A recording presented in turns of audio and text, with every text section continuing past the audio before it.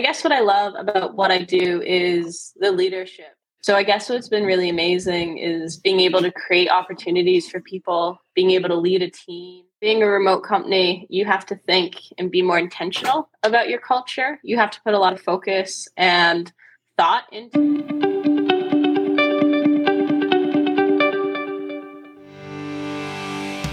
Hello and welcome to the Helping Organisations Thrive podcast. This is your host, Julian Roberts. This podcast is to provide leaders and business owners with insights, discussions and robust strategies to help their companies thrive. We'll be interviewing business leaders, owners and experts in the field of business resilience. As a consultancy, we're here to help SMEs build resilient, high-performing teams and businesses quickly so they can innovate, deliver and thrive. If you would like to build a resilient team and business that creates, innovates and delivers, then do get in touch at julianrobertsconsulting.com. Welcome to Helping Organisations Thrive. Today I have Catherine Strachan. Welcome and good morning to you, Catherine. Hi, welcome. Thank you for having me. No, it's great to have you. And I'm just going to tell the audience just a little bit about you, and then we're getting some sort of conversation. You are the managing director and owner of Copyhouse, which is a technology content marketing agency working with some of the largest tech brands in the world on amazing copy and content. You've got a mission to build a better businesses through honest conversations. And you're also passionate about creating a positive workplace culture and empowering employees to bring their best selves to work, which we are going to explore and dig a little bit deeper into the company culture and how you've done that within your business. But before we go there, I'd just like to understand a bit more about Catherine and what you love about what you do. Yeah. Well, thank you for that introduction. That's really great. I am Catherine Strachan. I'm the managing director of Copyhouse. Copyhouse, we're a content marketing agency specializing in technology and fintech. I guess what I love about what I do is the leadership. So when Copyhouse started, it started from my freelance copywriting business. So I was a one-man band, so to speak. And one of the really great things about how we've grown is that as we've grown, I've been able to take people on this journey with me. So today I have a senior leadership team of 5 other people who I've more or less brought up through the ranks. You know, our content lead who oversees all of our copywriters, he joined us as a junior copywriter. And today he's the most senior copywriter that we have. So I guess what's been really amazing is being able to create opportunities for people, being able to lead a team, being able to really take care of my team and protect them throughout the pandemic, but to work together and to kind of create this company culture. So I guess to go back to your question, one of my favorite things about what I do is to lead and to look after my team and to see their growth projections and to see everything that they do and achieve. I feel really honored to have my team and to be able to, have such a big impact in their lives. That's an interesting response in terms of it was all about people, it was all about leading people. It wasn't about creating copy or content, which is obviously what your core business does. Now, you've experienced huge amount of growth in the last sort of 12, 18 months. I think I've got some figures from you. 2021, you went from a team of 5 to 30. Your revenue grew by 280%, and you've gone into Europe now as well, which is just massive amount of growth on people and revenue. How have you managed people in that sort of context of such high growth and making sure that they're sort of with you and delivering, but also keeping that sort of culture together? Yeah, I mean, we're fully remote. So I guess one of the biggest challenges is being a remote company.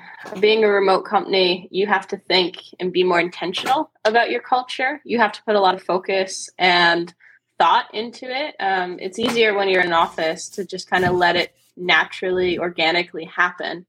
But when you are remote, you have to think more about that. And as we've grown, I obviously haven't been able to support every single individual person myself.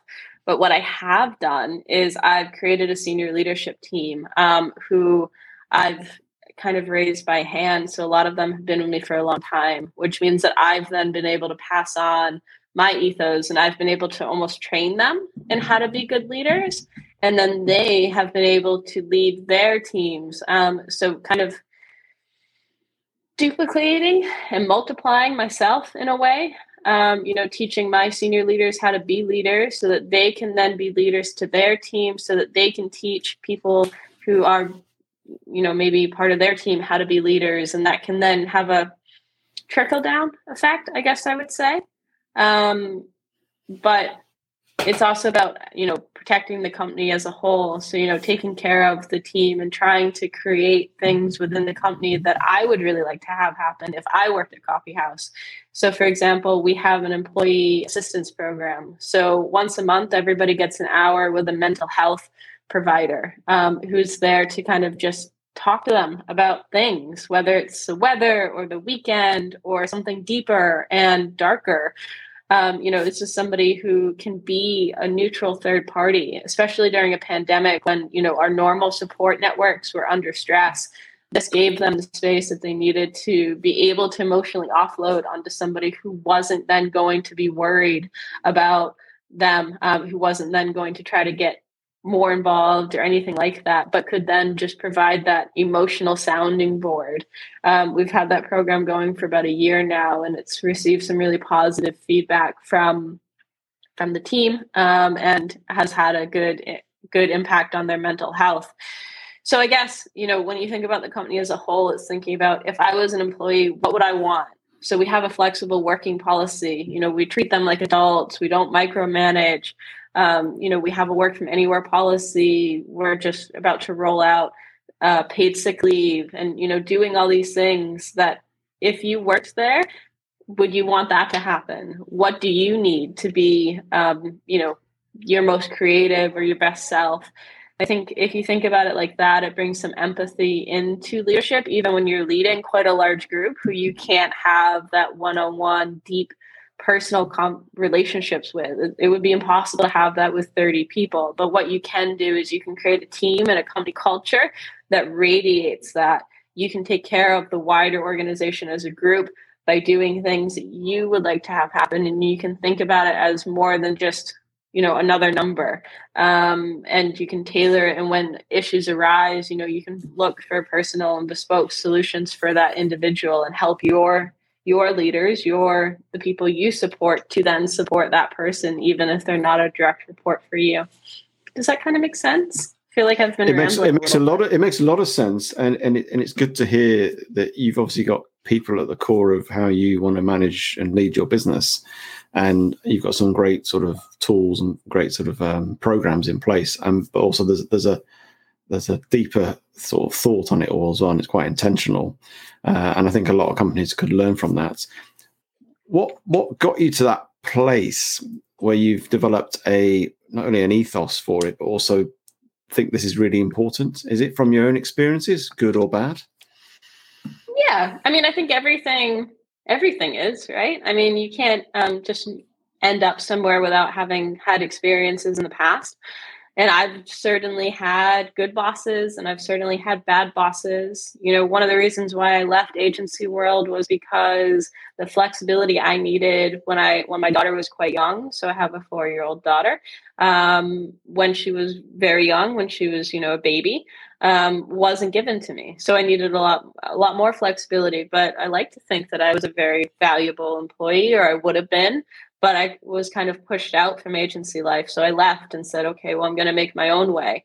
But one of the really brilliant things about making your own way and making your own rules is that you can actually bring people with you. So you can bring people who maybe don't fit into the 9-to-5, into the normal boxes.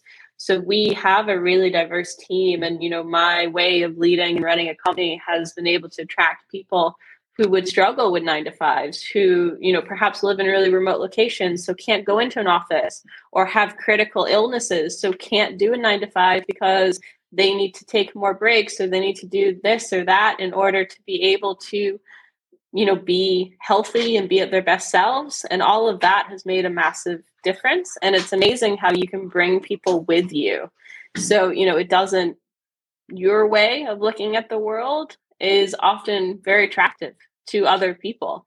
So other people need that new way of looking at the world, that new way of running a remote company or office culture.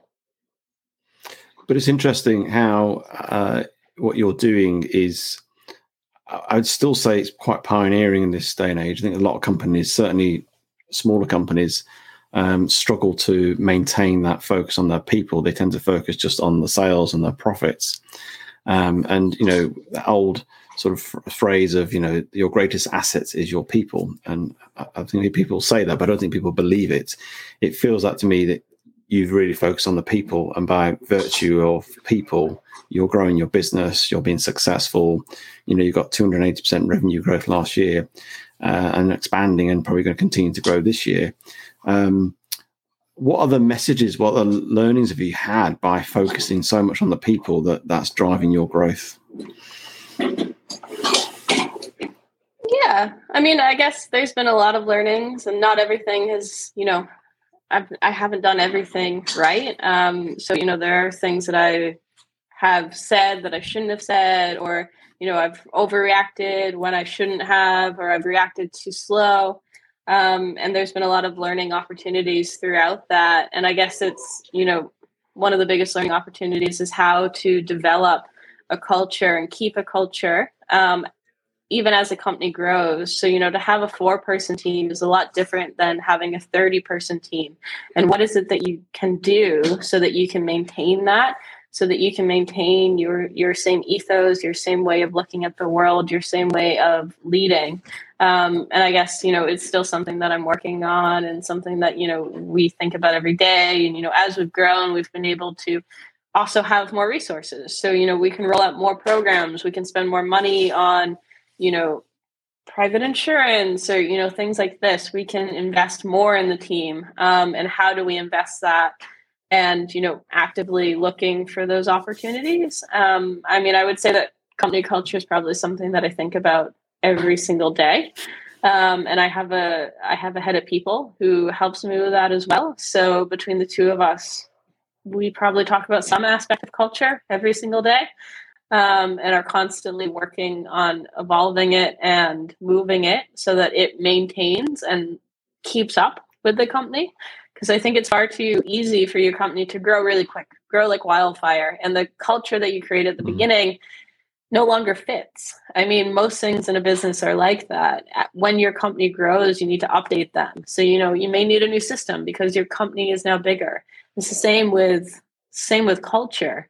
It needs to be evolved as you grow.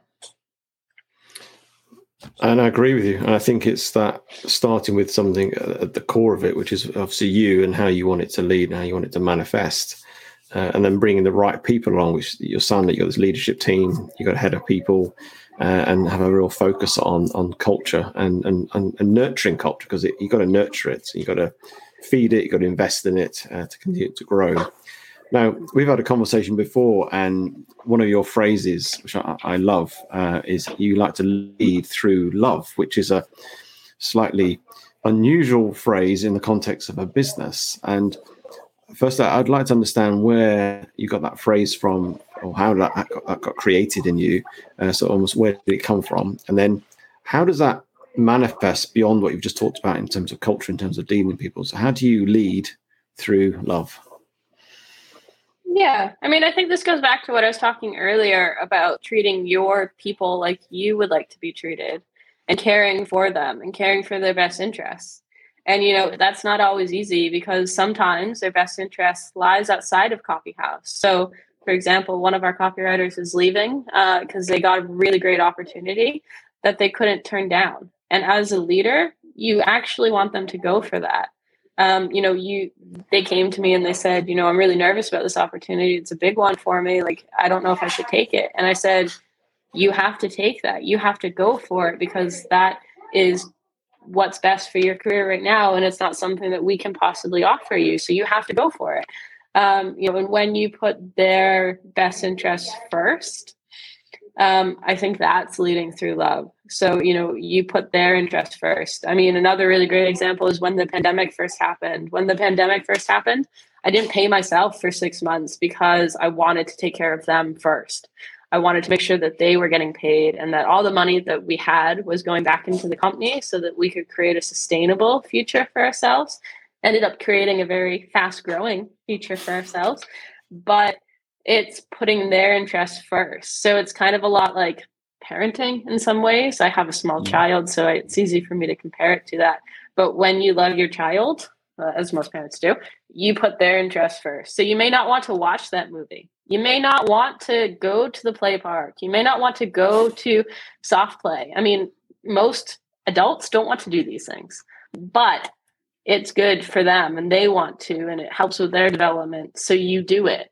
And I think it's the same when you're leading a company. I mean, you often do things that you may not want to do, but that are good for the rest of the team or that are good for that individual. And it's helping balance both like what is actually good in the long run for the company, as well as what that individual needs. And, being able to cater to that individual and, change the rules if it needs to. And we try to approach everybody on an individual one-on-one basis. Even if it's not myself that's dealing with them personally, everybody tries to make the adjustments that need to be made or, find solutions to problems rather than just saying, you don't fit in our box, so you don't belong here. And I think it's about that. So it's almost like servant leadership, isn't it? Putting people first and having a mindset of wanting to serve people, isn't it? Yeah, 100%. I mean, I think all leaders should be, because what's the opposite? The opposite is being selfish. It's putting your best interest first. And that doesn't sound like any leader that anybody would ever want to follow. People want to follow people who inspire them, who push them to be better, who, help them through hard times, who show them the way when the path is lost. That's who people want to follow. I mean, who would follow somebody who was only out for themselves, who only cared about their best interest or about profits or about any of these things? It's about, as a leader, you need to see the bigger picture. So obviously it's not always possible to just give somebody whatever they want. And that's not what I'm talking about either. It's about seeing the bigger picture and helping them to see it, helping them to understand how to progress their career, helping them to solve problems without creating immediate problems, without creating long-term problems.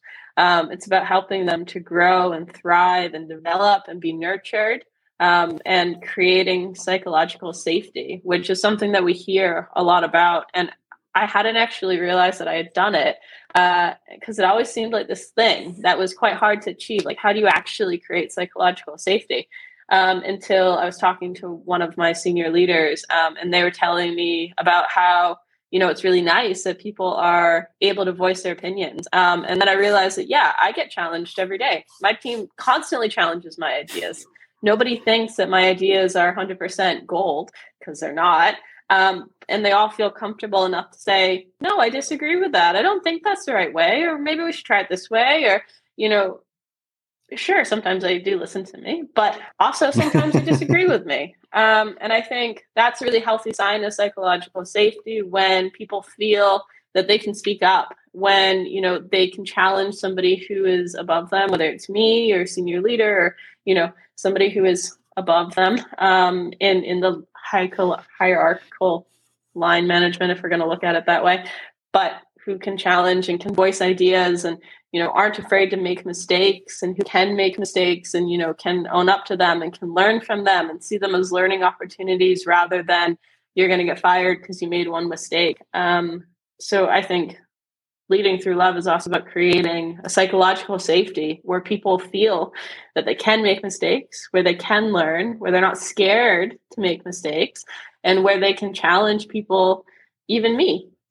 I love to be challenged. I love that my team tells me that, that's not a good idea, or, helps keep me on the right path, because what we're doing is we're helping to build an organization. And, if I just had everything exactly how I saw it, then it wouldn't do that. Well, yeah, you mentioned a very valid point about creating psychological safety within organisations, and that's the core of teams, isn't it? Making them so people feel safe to take risks and to challenge people. Were you intentional about that, or is that just almost become a byproduct with how you approach things? And what other ways are you creating that environment where people can literally push the boundaries and therefore potentially make mistakes or failure or whatever you want to call it, or places where they can literally challenge you or other people in the business in a safe way. They don't feel they're going to get sort of any recompense for it. Yeah, I guess I've always been intentional about it. Like I remember one of my first employees, he's a senior leader now, way back when, he would say, I know I'm new here, but, and then have an idea. And, I remember telling him a lot during like those first few months, you don't have to say that beginning part. You don't have to say, I know I'm new here, but you can just start with your idea because it's a good idea. And I think, by communicating such things, by having those conversations, I've been able to create that culture. I've been able to encourage them to speak out, to voice ideas, to have opinions. But I think it starts with the relationship, right? Like you can't just do that if you don't have a relationship. So I've always, taken a lot of time to build relationships, something that I've always been quite good at. In fact, I see our copy as creating relationships with helping our brands create relationships with their audience. So communication as a copywriter has always been one of my strengths. So yeah, I have been intentional about it. And a lot of it has been, done intentionally, though it's also been done organically and also been done through intentional thinking and just deep thinking and building relationships. The 5 levels of leadership. Well, the first level, it needs to start with a relationship. You need that relationship in order to be able to lead somebody. You can't lead somebody who you don't have a relationship with. It's just a simple fact. You can't do it. So starting there, building that relationship, taking an interest in them, getting to know them outside of work, what are their partners' names? What do they enjoy doing when they're not at work? What stresses them out? How do they respond? What do they need from a communication? In fact, we create user guides. Every employee, when they join Coffee House, creates a user guide of how they like to be communicated with, what they need to feel supported, what they don't need to feel supported, what they don't like. Each person who joins creates their own user guide. Yeah, it's just like a one-page sheet. We've got a template. It's pretty easily done. Right before we started the big recruitment process, because we were 7 people, right before we kind of started a lot of hiring, we knew this hiring was coming. So how we reset the team was by asking everybody to create this user guide. And then one of the things that they get when they join Coffee House is an email that kind of asks them to do that during the first week, to create a user guide that details how they like to be communicated with, what they don't like in communication, what people often misperceive by them.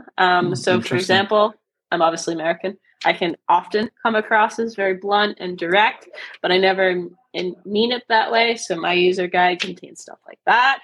And that's really useful information to know, right? And it's normally stuff that you learn over time, learn by being around somebody. But it can take up to 6 months for you to really get to know that about somebody. So imagine if you came in day one and all that information was just handed to you about everybody you're going to be working with. And imagine if you could tell them back, I mean, this is exactly who I am. This is what I need. And this is what, how I work best. I think that's a fantastic idea. Well, no, and it's really upfront, and it's really, this is who I am as I know myself. And this is how I like to interact and work, communicate. And there's no second guessing, no sort of getting to know each other. And as in, obviously, you got to get to know each other, but it's done quite openly. And it's interesting because I do a lot of DISC psychometric tests with people, which is a way of identifying people's communication style. So in some ways, that does that as well. And it creates a way of, and I do it in teams. So teams know each other. What's the best way to communicate to this person, et cetera, et cetera. But actually creating your own user guide, I think that's a fabulous idea in a company. That's brilliant. I really like that. Yeah. We use psychometric testing during our recruitment process as well. So we use 7 personalities, and it kind of gives you a personality type. So we use that during our recruitment process, where we get to see, deeper than just somebody's CV. We get to see, what kind of personality they actually are and what makes them tick, and all of these really great things. And it's one of the ways that we test for soft skills during the recruitment process. And so you've had huge amounts of growth over the last 12 months. And what has been your, I guess, top one or two growing pains? Because obviously nothing doesn't just grow perfectly. There's always a few pains and a few challenges. So what would, there's obviously other businesses out there who are in that sort of phase of growth.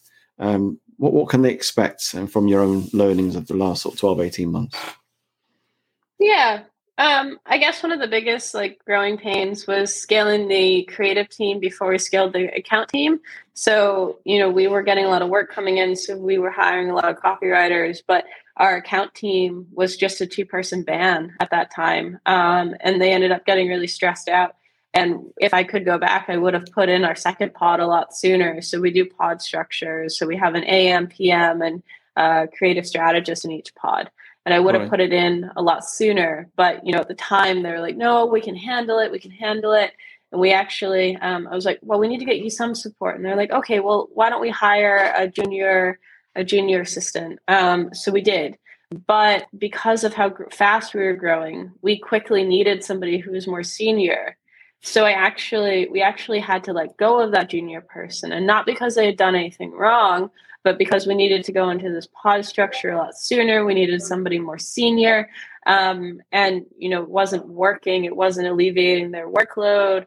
And it was really quite a terrible moment. I mean, it's terrible to let go of somebody who hasn't done anything wrong, who, is just not the right seniority level for where the company is at the moment and what it needed, because it needed to basically take half of the AM PM team's current workload and give it to another team so that their workload could be halved.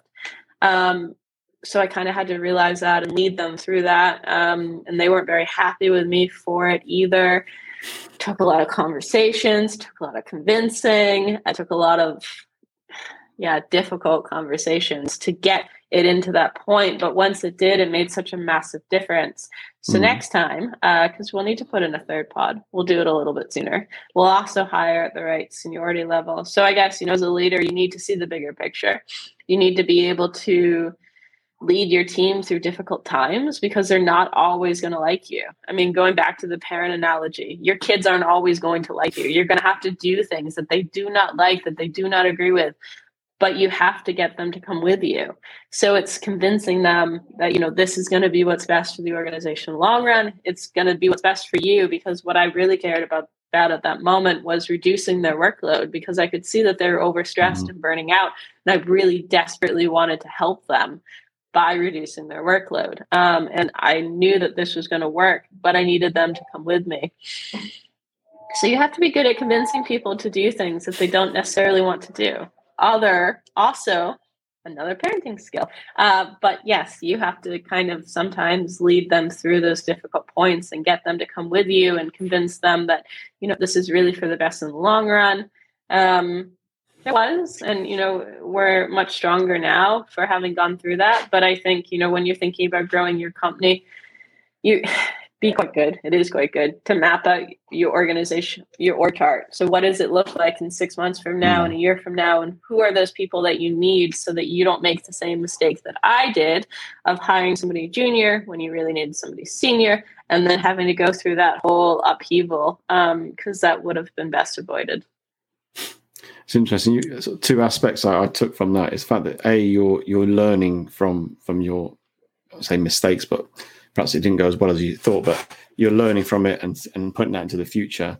But also it's been a bit more sort of stopping and being more strategic and try and map out the sort of next 12, 18 months, certainly on a people perspective, because we are living in a time where, jobs or I'll say opportunities is more candidate driven.